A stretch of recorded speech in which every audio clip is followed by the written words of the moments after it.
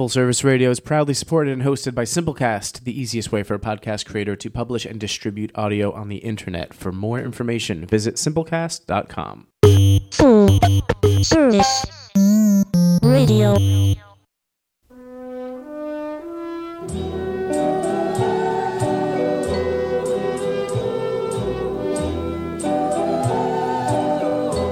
I want to ride again on the 310 to Yuma. That's where I saw my love, the girl with the golden hair. Not a word between us. Hello, and welcome to the Sun Cinema Podcast, a weekly radio show that examines the highs and lows of the medium of film through the filtered lens of Washington, D.C.'s only art house cinema, Sun Cinema. I'm your host, Jason Cawley, and I'm joined by my co-host, as always, David Cabrera and Ryan Hunter Mitchell. Gentlemen. Hi, Jason. Morning, Jason. Morning. Good morning. I don't know. Ryan? Is it morning? It's Yeah, noon. Technically, we just exited. Right. Well, it is afternoon. All Yep. right. So, we got a lot For to those cover of you today. listening. Yeah, we got a lot to cover today. But let's start with you, Dave. And how was the past week at Suns? This week was good. It was fun. We showed some cool stuff. Last week, Tuesday, we did the first part of the Apu trilogy, the Satyajit Ray. Yeah. Ryan and I talked about this recently. I didn't know the hot take from This from is great. Truffaut walked out of it during Cannes and said he didn't want to see peasants eating with their hands. Oh my God. So, which is interesting because people, the 400 Blows is kind of considered the quintessential coming of age movie, right? And this was actually before that, right? Pather Vanchali? is it before? I think That so. was they're Ooh. very close, if not. Yeah, may have been 58. But then, anyways, so then Godard gave him some shit for that, apparently. Oh, Yeah, no, and- it was and- earlier. It was 55. Yeah, it was 55. Yeah. Yeah. Oh, buzz off. Yeah. Oh, what a geek. Yeah. But Godard, I think Godard he always laid into Truffaut. I of think. course, Yeah. Anyways. with reason this time, though. Yeah, probably this time with reason. Shockingly, not just, Godard took a more left view of Yeah. Angst.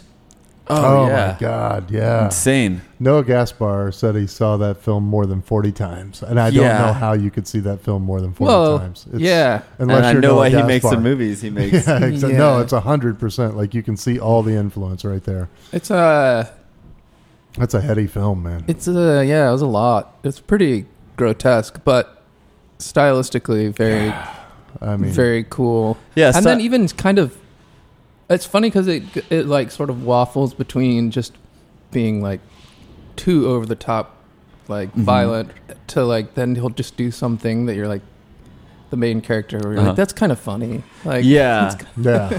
Well, or you just have to laugh because you're like, oh. Well, just to break the tension. Yeah. Otherwise, it's just a slog. I mean, He drives away from the house after doing the mayhem. Yeah. the mayhem, and there's just like a car in the middle of the road, or not even in the Right. middle of the road, and he just slams into it. 'Cause he doesn't know what else to do, and Yeah. you're just like, yeah. he couldn't have just gone around, or It is, and like, creates very- this whole crazy scene. Yeah, in the Gaspar No, way of looking at it, it's like super experiential. Like you're really in his head. All this stuff's happening. People are screaming. He's like clumsily tying up his family members, and it's really visceral. But you're only listening to the dialogue of him in his head talking about his childhood. Right. And it is like this, he's kind of, and I think to the car thing at the end and all that, I mean, like it all plays into like just this insatiable, drive that this guy, nothing is going to be enough. Nothing's going to like quench this desire to like destroy. It's just not going to happen. And he's not methodically trying to like destroy everything. He's like trying to like insert himself in it. I mean, he's like trying to have as much as just in how clumsy all of the things are. I think it adds to it because it makes it feel like he's really trying to get this like physical I attack. think that's what makes it. If it does work, that's kind of what makes it work. Is that it's not like what he's doing is not reflective of what he wants. It's just the result of just being crazy. Yeah. So see Angst, watch with your family. Yeah, Watch it, it's good I mean, children's it's shot super well, and the whole unique thing about it mainly is like that it's shot from the perspective of a killer, right? Yeah. You Right. know, there's all these shots where it almost looks like there's like a camera attached like 2 feet away from his face, Yeah, where it's exactly. just kind of following him walking around clumsily. He said, and then the music is super cool. Then we showed Police Story, which is very similar. Yeah. It's a Cool crowd for that. cool crowd for that. Good Jackie Chan movie. We sort of talked about Jackie Chan last week. Yeah. Which you don't know that yet. You don't but know that because, well, You'll know it. yeah. Alexia just put it up, I think. Back to the Future 2. Oh, yeah. Yeah. What's the verdict? Now that you've watched both. So I understand. In my mind, I was like, I remember Back to the Future 2 being cool because it, as a kid, you're like, oh, this is the future, and Has that's cool. hoverboards. It's got Clothes hoverboards. dry. Yeah, but it sucks. I wish There it that I is. had watched it recently so that I could have gotten into it with Jen about how Back to the Future 2 sucks. It's just so convoluted and like so drawn out. Where the other one, like everything makes sense and it moves and it's interesting, and this one you're like, oh, okay, sure, yeah. And I think, I could be mistaken, but I think we'd have to go back and listen to it. But I think she said 2 was her favorite. She did. Oh, Yeah. Pretty well, awful. we'll have to come back to this. Now that she's not here to defend herself. Sure. Stalker. I'm gonna be honest. I was like so exhausted on Sunday, and Stalker is so good, but if you tune out for more than 5 minutes, you don't know what is going on. It's hard to keep up with when you're alert and ready to go. I mean, it's the same thing of like sharing thoughts as Angst, but it's like much more existential, Right. and it's almost 3 hours of it. It's shot incredibly well. I mean, he is a master. So. I would say of the 3, Solaris was my favorite that we did this time, but we've talked about this. The Mirror is probably my favorite. Mirror's hard. Tarkovsky, we're talking about Cool. that Russian guy. Oh, okay. Here's a good segue. Tarkovsky. There's the name of a theater in a new movie called the Tarkovsky Theater. And this movie, John Wick. John Wick 3. Parabellum. Parabellum. Yeah, why not? That's the name of the theater that Angelica Houston Right. is like this mistress of this martial arts and ballet theater. Yeah. Pretty cool. It's called pretty the great. Tarkovsky Theater. Yeah. It's pretty great. So anyway, Ryan and I both saw separately, but we both saw John Wick 3 this weekend. I made a feast of the whole thing. Friday night I watched John Wick. Saturday night I watched John Wick 2 because I just hadn't seen them since cool. they came out. And then Sunday, my wife and I, Svetlana, went and saw John Wick 3 in So- Georgetown. 3 starts off like an hour or immediately after. They John all Wick do. 2. Yeah, that's the whole thing. Like they all, like 2 picks up literally right where 1 left off, Yeah. and 3 picks up right where 2 left off. Same thing with Back to the literally Future. in the scenes. Back to the Future 2 picks up right where Really? 1 ends. Damn. No, They it's just have to immediately go No, do but- that. So that's where John Wick got it from. Yeah.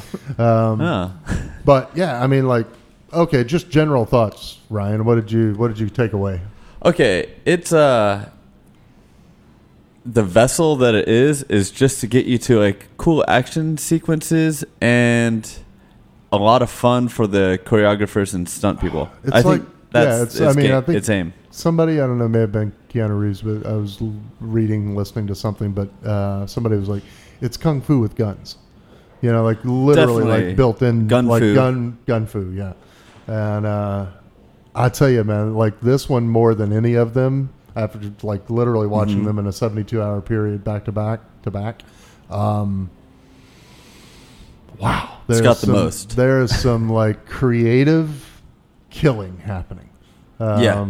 Like just things you've never seen. I mean, probably 5 times in the movie, I had to like wince and halfway turn away. Like it was just too much to take. Definitely. Like there are moments, there's a toenail situation. Yep. That's really like has nothing to do with violence, but just like it makes you want to cringe. yeah. And, or does it not have to do with violence? Or does it? Well, sort of, yeah. See, right. that's why I kind of Yeah, like yeah. that they No, it's use great. like these different. They use a lot of arts in it. Yeah. Like for instance, the ballet dancers. There's a second kind of non-spoiler. Yeah, there's probably going to be there's a- spoilers in this. So if you Yeah. haven't seen it, just so you know. I mean, we'll warn you up front. You There's may a few spoilers in Skip our ahead John Wick 5 talk. minutes, and we'll talk about westerns here in a second. But But the ballet dancers, you kind of wonder, like, are they about to fuck up these ninjas? Right. But, you know, she dismisses that. But it does look at the arts and the dedication that goes into all these arts. And I think the movie really is just a big fan of paying tribute to how much work goes into either choreography, acrobatics, anything. So All they the things find a that lot of fall ways. into that movie, yeah. Yeah, there's choreography with like the clips of the guns. Oh, yeah. That's a whole game. It's almost like a Three Stooges type of thing. Yeah. It's really fast, like constantly. The transition work and all that's like, that all really exists in the real world. I mean, like the special operations training and all that, you get training on like changing out magazines and pistols and transitioning from a rifle to your pistol and how to do that smoothly and quickly.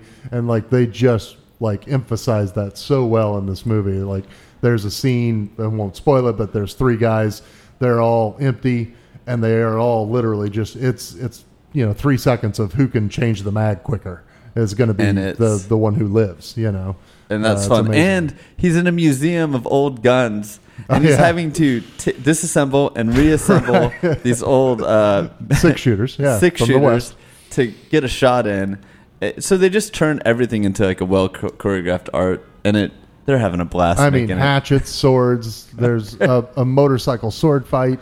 There's This all sounds motorcycles like chasing a horse. Oh yeah. There's horseback. Like they introduce everything into this, and you think it's absurd, and it is absurd. And in the minute it's almost in the vein of like a Jackie Chan. Like the minute you just surrender yourself over to like, this is just going to go where it's going to go, and I'm just along for the ride. You have a great time. Yeah.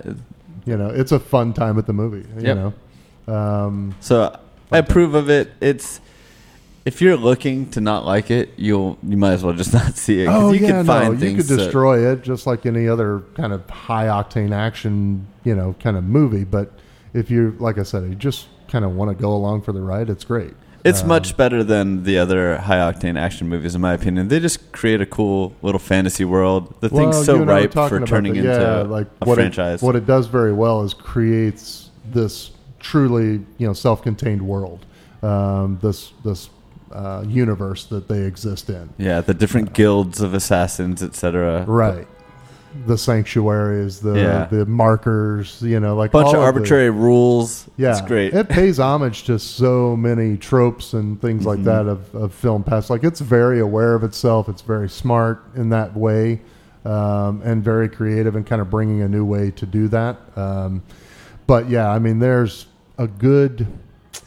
I'm going to wager between 300 and 400 deaths in this movie. I don't even know. There's so many. The dogs? How about the dogs? The dogs fighting? Pretty insane. That didn't seem... How did Halle Berry... Did she have 3 dogs to start? Or did they just... Because she has 2. Yeah. One gets shot by Bronn from Game of Thrones. The dog's he has wearing armor. the vest. Yeah. But he looks injured. Okay, well, he's back in fighting mode in a second. Well, I mean, it hurts. There's dogs fighting. It still hurts. Oh, we should talk about Game of Thrones. Yeah. Yeah. John Wick 3 is so much better than Game of Thrones. We've got so much to get to. I'll today. take Halle It's Berry's insane. 2 awesome German Shepherds over the dragons. Anyway. Yeah. Oh, you were going to mention the Raid connection. Oh, they use a lot of actors from the Raid. There's a couple They do it actors. in I'm not such a gonna. smart way too. Like it's so fun. They're literally like, we're big fans. 2 of the as they're key trying to kill each other. henchmen are from the movie The Raid, or The Raid and The Raid 2, which are as awesome. high octane as it Great gets. movies, yeah. And they left them hanging in case spoiler, they might make more John Wicks. no They're going to kidding. make 40 John Wicks. Right. Most likely. But they do a great job with these 2 characters so of like fun. these assassins trying to kill them, and the whole time they're like, as they're kind of dusting themselves off in between these rounds that they're going through of fighting, they're like, really, seriously, big fans. Yeah, it's an honor to fight you. It's an honor to be here with you, like as I'm trying to kill you. It's amazing. They do a really fun job with it. So that's our John Wick roundup. Yeah, that's the John Wick roundup. Go see it. It's a lot of fun. Why not? If you haven't seen the first 2, see the first 2. It'll make a little more sense. You need to like understand that world a little bit. Yeah. And you need that setup. But yeah, I mean, why not spend 4.5, 5 hours watching that trilogy as much as anything else? And check out Keanu Reeves. Cool actor on the rise. Also a nice guy. Nice guy. Very nice guy. And very handsome. Still handsome. So handsome. Hasn't aged. Should we play Can I Move? Can you play Can I Move for me? Could I see that?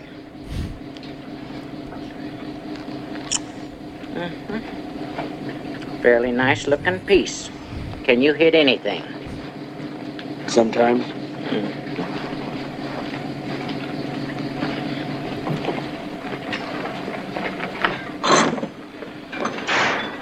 Hit that.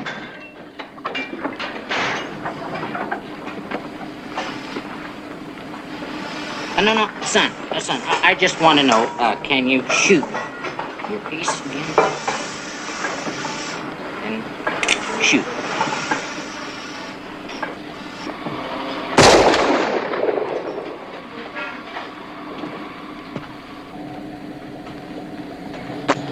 Damn me.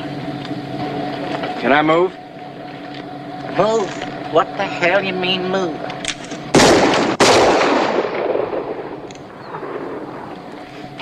I'm better when I move. Yeah.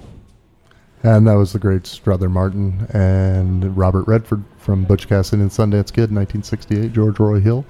And kind of leads us into our bigger topic for today. We're showing some Westerns at Sons, some great classic Westerns. Dave and Ren have selected some really awesome stuff. 3:10 to Yuma, Bad Day at Black Rock, Treasure Sierra Madre, one of my all-time favorites. So as part of the triple threat, Sons in May. We had to pick three. Yeah. It was a little tricky. Those We are didn't get to do three Shanghai really good Noon. ones. Yeah. Or Red Sun.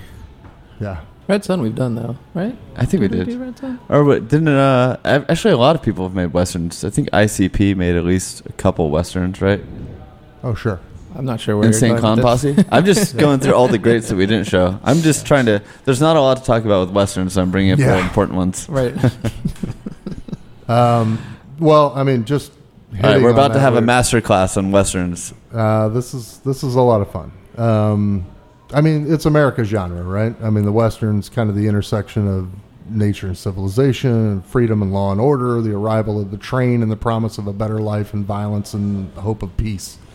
Basically, all the mythology, the Greek and Roman mythology rolled into American history, and here we are. And it starting- has like a very American identity. it's our genre. I mean, of all the genres, Westward it's- expansion. It's the one, I mean, it has like all that mythology comes with it. You just say, the Old West, and it kind of opens up this idea of America and kind of how we've come to be who we are and what we stand for and the morality of who we are, all the good and bad that comes with that. I mean, like the mistakes and There's no the bad. awfulness. Yeah. Not bad. Yeah, there was no savage killing of Native Americans. But anyway, American cinema kind of started with the Great Train Robbery in 1903, paid homage beautifully by Martin Scorsese in 1990's Goodfellas with the ending of Joe Pesci looking right into the camera, firing 3 rounds. That's all from the Great Train Got it. Robbery. Okay.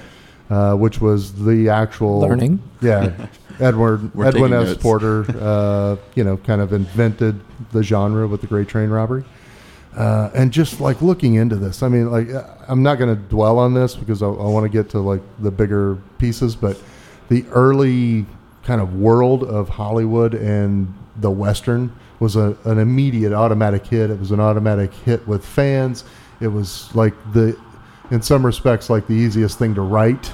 I'm getting some sirens in the background, but that's cool. Sorry, that's me. They'll never find you. But from basically 1903 to the late 30s, Hollywood just cranked these out at a pace of about 3 a week.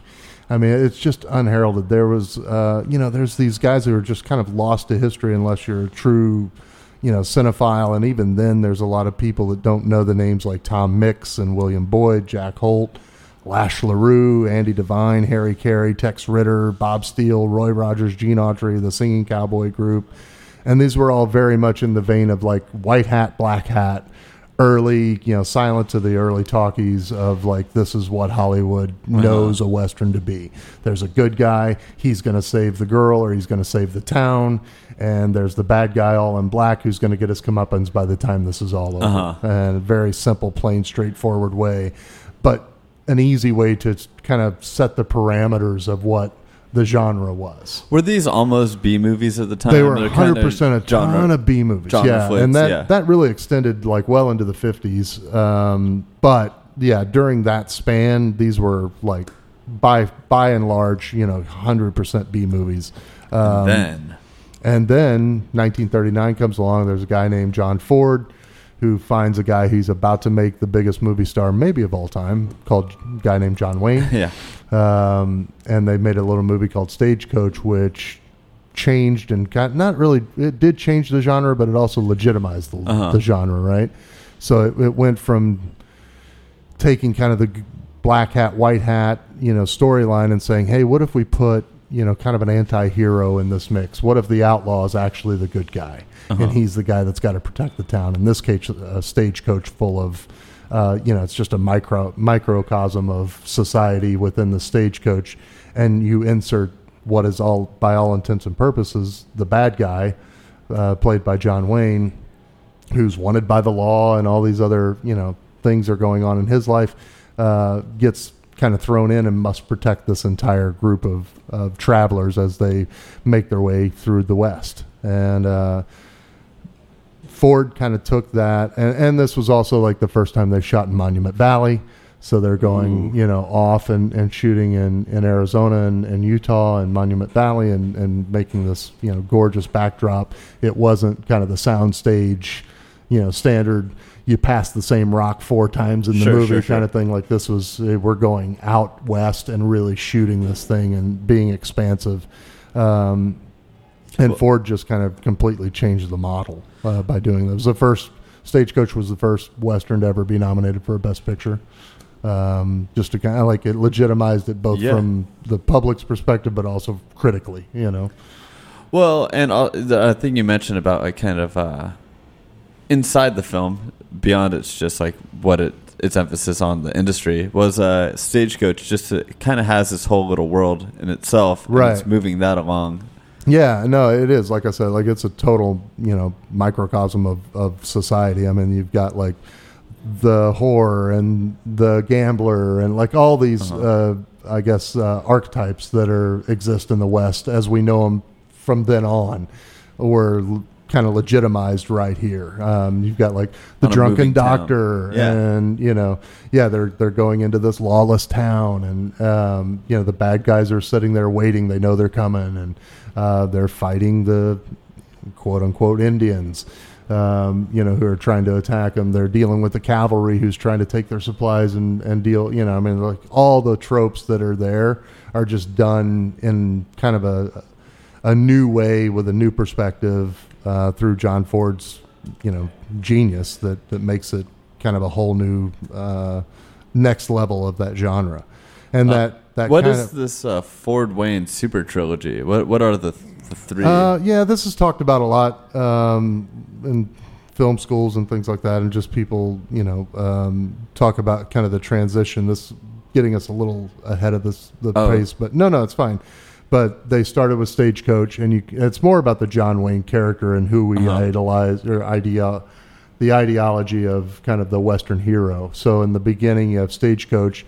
And while he's this outlaw and persecuted guy, wanted man, he's also like charismatic and charming and nice and optimistic and all of these, kind of standard hero kind of qualities.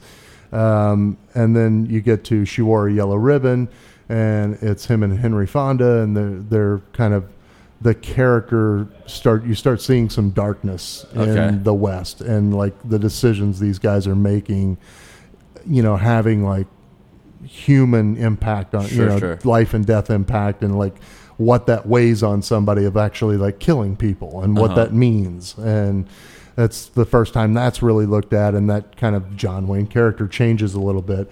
And then you get to The Searchers, which is the epitome, kind of the end, and kind of the end of the great, John Ford, John Wayne Westerns, where you've got this, really true anti-hero. He's, a member of the Confederacy. It's just after, the Civil War. He's going back out west to find his family. And played by an actual racist too, so Yeah, so that's hard to pull off. But very dark, a very dark character, a very true anti-hero that inspired, everybody. I mean, Taxi Driver. Yeah, Martin Scorsese Clearly, does, entire dissertations on the Searchers and what that meant in terms of like understanding how a character can be an anti-hero and what that means in a movie. And to really be one. And to really be one. Not just like, oh, he's kind of a bad boy. Yeah, no, like he's truly not a good person, and humanizing that, So that's kind of that trilogy and what that looked at. There were a couple of kind of pre-World War II, but post Stagecoach in '39, there was a movie called The Oxbow Incident with Henry Fonda. If you haven't seen it, William Wellman film from '42 that.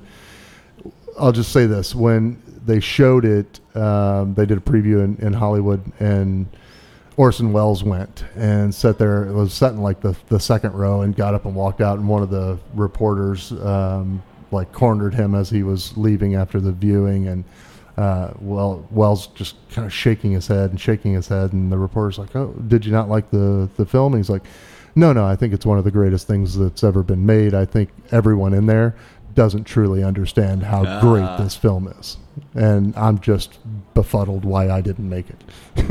Cool. But it's an amazing film and very dark film as well.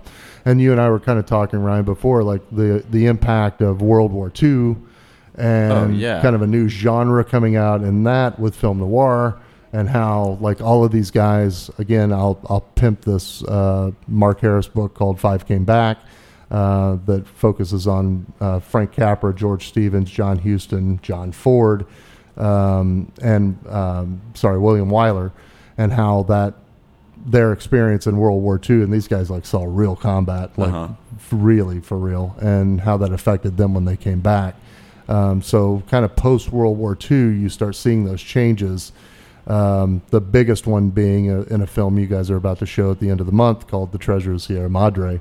Which was written and directed by John Huston, and is easily one of my top 10 favorite films of all time, and the greatest performance you'll ever see by Humphrey Bogart, and just a magical film. But the impact World War II had on those guys, and kind of created this nihilistic.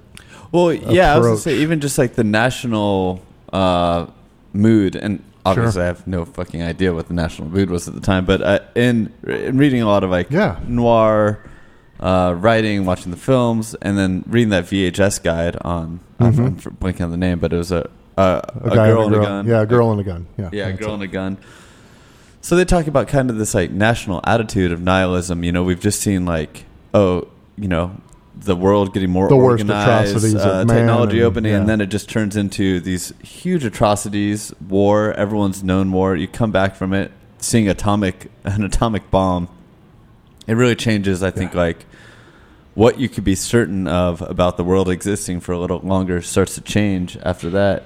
So I think how that plays into B movies, kind of like noir, is you start really disintegrating who's a good guy and a bad guy. And in the noir, you start seeing the detectives just being real pieces of shit. Right. They're questioning why they're even doing this. And then that the world of the anti-hero is like full blown too in film noir, right? And definitely. Like that really takes off into its own and is alive and well in the westerns of like, and I'll say like Huston created in 1948. I mean, we hadn't really seen a modern Western. The Westerns were very much Old West, 1860s, 1870s, 1880s. Treasure of Sierra Madre takes place in 1925 in Mexico, and it's a very different feel. I mean, these guys aren't, in cowboy hats and things like that. It's just like these are guys who are hunting gold and dealing with, kind of the laws of nature and the laws of man that are coming at them in 1925 Mexico, where they are out of their element. They're definitely fish out of water, trying to survive and deal both internally and externally with everything that's coming at them. But nobody had really made like a modern Western truly, I mean, to that scale before John Huston did it in 1948.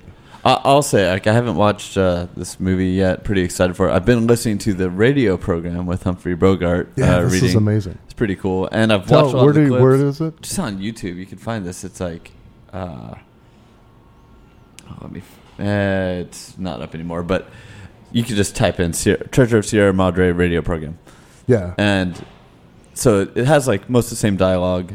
So far, it's riveting. And then I listened to a few talks on the, trying to read into the subtext and what everything about destroying your life for greed.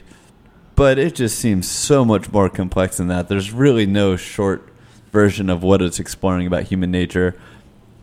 And apparently the author of it is like a German anarchist who left Germany in the 20s, moves to Mexico. Know that, but that sounds 100% accurate. Well, and he was into like, he's basically into like Mexican politics at the time. He sees that revolutions keep on happening, that there's room there, moves there, gets away from Europe. Good time to do that. Yeah. But it seems that the author and Huston and all the actors are really interested in like finding out how we react with each other, looking at how individuals interact with society. Right. It confronts individualism and where that leads to paranoia, and how it means that you can't trust many people. It means that you are on your own. Was it worth casting aside society? I mean, it just seems like it has so many themes. Yeah, I mean, and they were making this in 1947, so I mean, like Huston had been back in the country maybe 6 months a year, you know.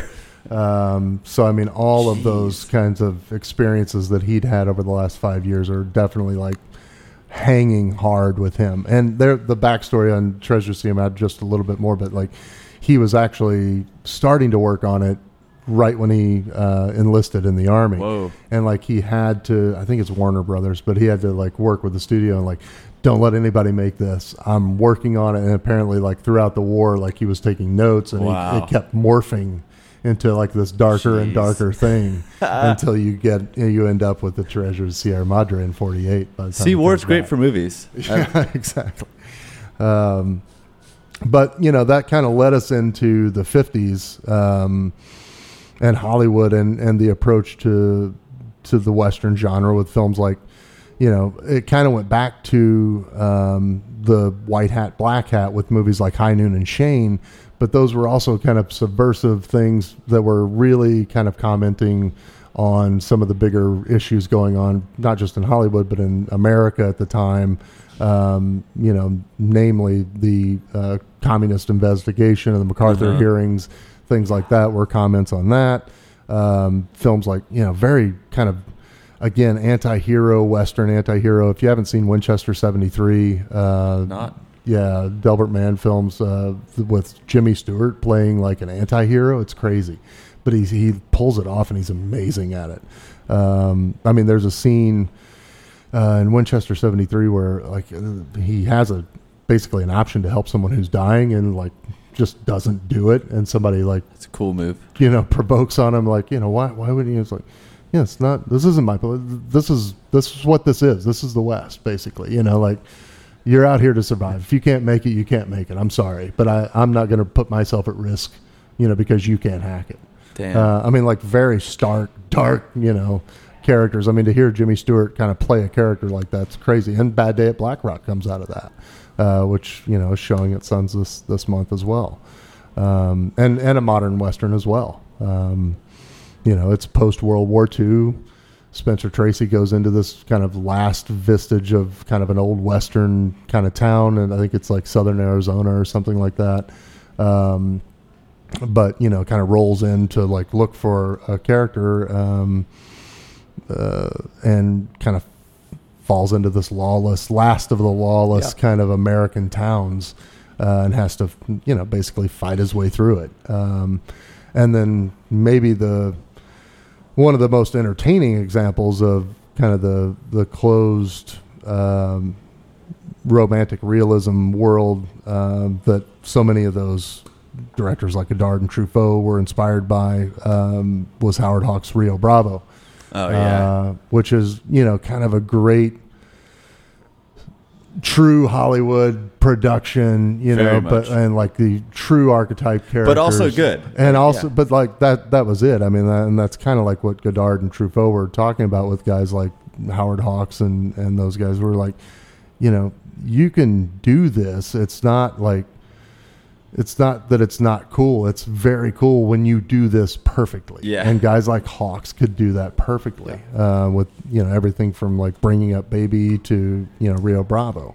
There was also 310 to Yuma, which is, you know, again, you kind of, it blurs the line for the audience, really. I mean, 310 to Yuma, as much as anything, like blurs that line of like, is the good guy really kind of cooler than Yeah. I mean, is the bad guy really kind of cooler than the good guy who's supposed to be like the guy we're rooting for? But I don't know. They really there's a cool like almost Stockholm syndrome. Like Yeah, there's like no, kind of this absolutely. back and forth on who's cool on Yeah. 310 Yuma. Yeah, no, for sure. But I mean, so like the 50s had these like, you know, great run of like classic Westerns, but there's a lot more to them than you take at face value. And even, you know, some of the more subversive guys, some of the more quote unquote independent minded thinkers, the Nicholas Rays and the Sam Fullers also did, you know, 50s Westerns with Fuller did 40 Guns with Barbara Stanwyck and a female lead, which was insane. And, you know, Nicholas Ray does Johnny Guitar with a female lead again, which was just shown at Sons as well. That's a good one.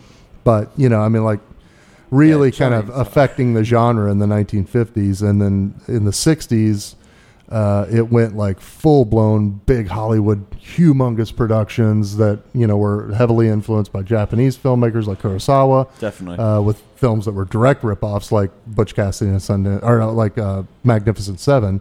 And then toward the end of the spectrum, at the end of the decade, you had Butch Cassidy and the Sundance Kid kind of bookending the 60s with Magnificent Seven and Butch Cassidy, both monster hits, both, you know, mega Hollywood movies, and both done extremely well. Well, and both really reflecting and tapping into the cultures of the time. If you're like in the early 60s, Magnificent Seven, this great hero story, and then Butch Cassidy, Sundance Kid, you get this kind of counterculture. Oh, for sure. Yeah, like totally playing on the idea of outlaws as heroes, you know, and like lovable heroes as outlaws, you know. Definitely. It and just works unbelievably well. I could talk for hours just on Butch Cassidy and Sundance Kid. How about the spaghetti westerns? But that, yeah, then you had, you know, same time frame, the 60s, yeah, Sergio Leone and Clint Eastwood, you know, creating a, you know, whole different slant on the genre. We definitely have the clip up there, but I don't, we shouldn't play it. Let's just We've yeah, played let's it so burn it many through. times. We're only halfway through the curriculum right now. Yeah, yeah. This is just an outline, kids. We're going to come back and dive deep into all this. Yeah. But there was also, like, you saw the change in 60s from, like, this kind of standard, you know, closed romantic realism of Sam Peckinpah doing something like a great Western, if you haven't seen it, called Ride the High Country, which was Joel McRae and Randolph Scott, who did a lot of films together, a lot of Western films together, but truly just like a straightforward, great Western. And that's like 1962, and by the end of the decade in the 60s and how much things changed, he makes The Wild Bunch, you know, in 68, which was just like, it's the end of the West. You know, it takes place in like 1903. There's a car in the movie, you know, like these guys are on horseback and they see a car and they're like, what the fuck? Yeah. You know, and just kind of how these guys have lived past, and Butch Cassidy and Sundance Kid a year later kind of does the same thing. Like, you're past, the times are changing. You're not catching up. You know, your time. There's a great scene in Butch Cassidy where they tie up the friendly sheriff, and he's the one that tells him, you know, he's like, I hate to talk to you like this, but the times have changed. You know, your times are over. Yeah. This is all done. You know, the world's a different place now. Yeah, I mean, that reminds me a lot of Kurosawa and the samurai. He likes to set his samurai movies not in like the heyday of samurais, but actually like the end of feudal Japan, where guns are around. Much now. more interesting. What right? does your code of honor mean? What does your training mean? Yeah, what now? does it mean to have, you know, to be the best swordsman if somebody can shoot you from 40 feet away? You can't ever get near them. Yeah, know? it's like you don't have a place. Yeah. All that you've worked for is means nothing now. So that you had that, like that 60s, you know, transition from those closed romantic realism, you know, wonderful pictures of the early 60s and the big Hollywood films to, you know, something like The Wild Bunch and Butch Cassidy toward the end of it. And it kind of led us into the film school generation, taking up the mantle of those in the 70s with stuff, very, you know, irreverent kind of Westerns like McCabe and Mrs. Miller, 1971, Robert Altman film with like Leonard Cohen soundtrack. It's amazing. Perfect. If you haven't seen it, it's freaking phenomenal. Beautiful film. But there was, you know, stuff like Jeremiah Johnson with, you know, Sidney Pollack directing Robert Redford once again. And then Peckinpah even like changing it up a little bit with stuff like Pat Garrett and Billy the Kid, where you get Chris Christopherson, And Bob Bob Dylan, and like all these, you know, just insane cast together to have this great shoot 'em up kind of wonderful movie. To like Days of Heaven with Terrence Malick, which is again like a new modern Western. And then, you know, even the crazier stuff like Blazing Saddles comes out, Mel Brooks, you know, in 1974. Like all this stuff. That's probably the high point. Kind of turning, yeah. And it like the 70s were just like a fun way of like reshaping the genre until you get to the 1980s and the very early 80s with Gates of Heaven, which literally... I've not seen it. Literally killed the genre. Michael Cimino had just come off Deer Hunter and could do no wrong and got basically, you know, everything he wanted for Gates of Heaven. And it was just a nightmare production all the way through from, you know, cast, from the screenplay to the cast to the sets. I mean, every aspect of that movie was, you know, hampered, flawed, hurt. You know, bad decisions were made. Studio wasn't cooperating. Cimino wasn't cooperating. Like, it just fell apart. They took the movie away from him, recut it. It was a monster flop. Well, luckily no one You saw mean it. Heaven's Gate, right? Heaven's What Gate. what was I saying? Because Gates of Heaven is the one about. Oh, like, no, Pet Sematary Heaven's or Gate. something. Yeah, not the Errol Morris film. I'm Yeah, so yeah. sorry, everyone. Yeah. Sorry. Errol Morris Love also Killed it. killed Yeah. it. He killed the... Sorry, I just was like. No, I'm so thankful you did that. Yeah, I'm totally, Heaven's Gate, Michael Cimino's film. Just kind of ruined That's it. cool that the Suicide Cult is better than the source material. Right. So, I mean, literally, like, the rest of the 80s until the very late 80s, there's nothing made. In 1984, there were 6 Westerns made, which, to put that, like, into perspective, even in the 70s, the average, like, total studio Hollywood output was about 20 a year. Okay. 15 to 20, and those weren't like the heydays, like heydays of the 40s and 50s, Totally. especially like the 30s. I mean, you're talking about, you know, dozens Yeah. upon dozens upon dozens. And So they're dwindling by the 80s. by the 80s, they're dead basically until 2 things happened. One, Young Guns came out, which with was Emilio? which Hell was yeah. a massive talking. hit. Not a great movie, but a massive hit. You know, kind of the Brat Pack, you know, film, and it did wonders. And Lonesome Dove comes out as the miniseries on television. If you haven't seen it, with Robert Duvall and Tommy Lee Jones, Okay. phenomenal. Then Back to the Future 3 miniseries. happens, and then all of a sudden we're back into Westerns. Well, it kind of opens it back up, right?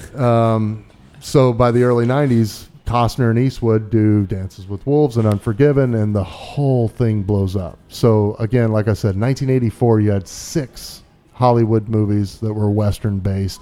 In 1994, 27. Like, it exploded. Coming I mean, back. and you had everything, like from, you know, good stuff like Jim Jarmusch does a Western called Dead Man, which is fantastic. Pretty good. Yeah. I enjoyed the heck out of it. That's I one of love the it, but- precursors to Sons. That's one of the ones we screened. And Did we? Yeah, we did Dead Man.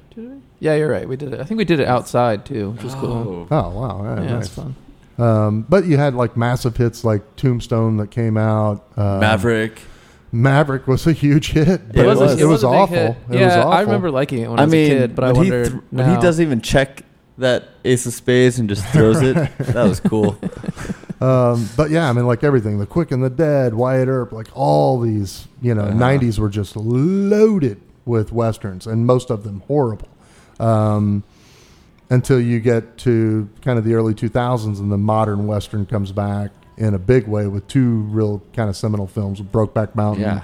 and No Country for Old Men. Brokeback Mountain, which should have won Best Picture. Should have won. I mean, over Crash, obviously. And Woof. yeah, and No Country for Old Men, which does win over kind of another modern Western, and There Will Be Blood. Yeah, which both follow different Western tropes, but yeah, both made about 40 miles apart from each other in West Texas as well. But definitely like makes its mark. And since then, we've had a host of stuff. I mean, Tarantino in the 2010 or in the teens, makes 2 westerns of his 9 films to date. I guess if you're counting Once Upon a Time in the West, which you could argue has definitely bit of a western trope. But he made Hateful Eight and Django Unchained. In the span of a few years. The Proposition came out around then, too? Yeah. Good Australian Western? Yeah, that was 2005. Okay, so that's in the more back odds. in the... but it was amazing. Yeah, if you haven't seen The Proposition, like really solid Australian Western It's film. got like... Was it Ray Winstone and... Yeah, Ray Winstone and Guy... Oh, my what's God. his name? Come on. He's... Pierce? Yeah, Guy Pearce. Yeah. Thank Pierce you. Brosnan. Pierce Brosnan. And Pierce Brosnan is a great Western. So I'm not going with that. But I do want to talk about. Sorry, you were saying Hateful Eight comes out the same year as The Revenant, and right? I think actually Django came out the same year as The Revenant, didn't it? Did it? I don't know. Now I got to check. I thought. Here, I think Hateful Eight is after I Revenant, think Hateful but Eight's I could be wrong. after. I will find Hateful Eight is 2015. Well, I think he's right. I think The Revenant is that's the same year. Yeah, 2015. Yeah, you're right, buddy.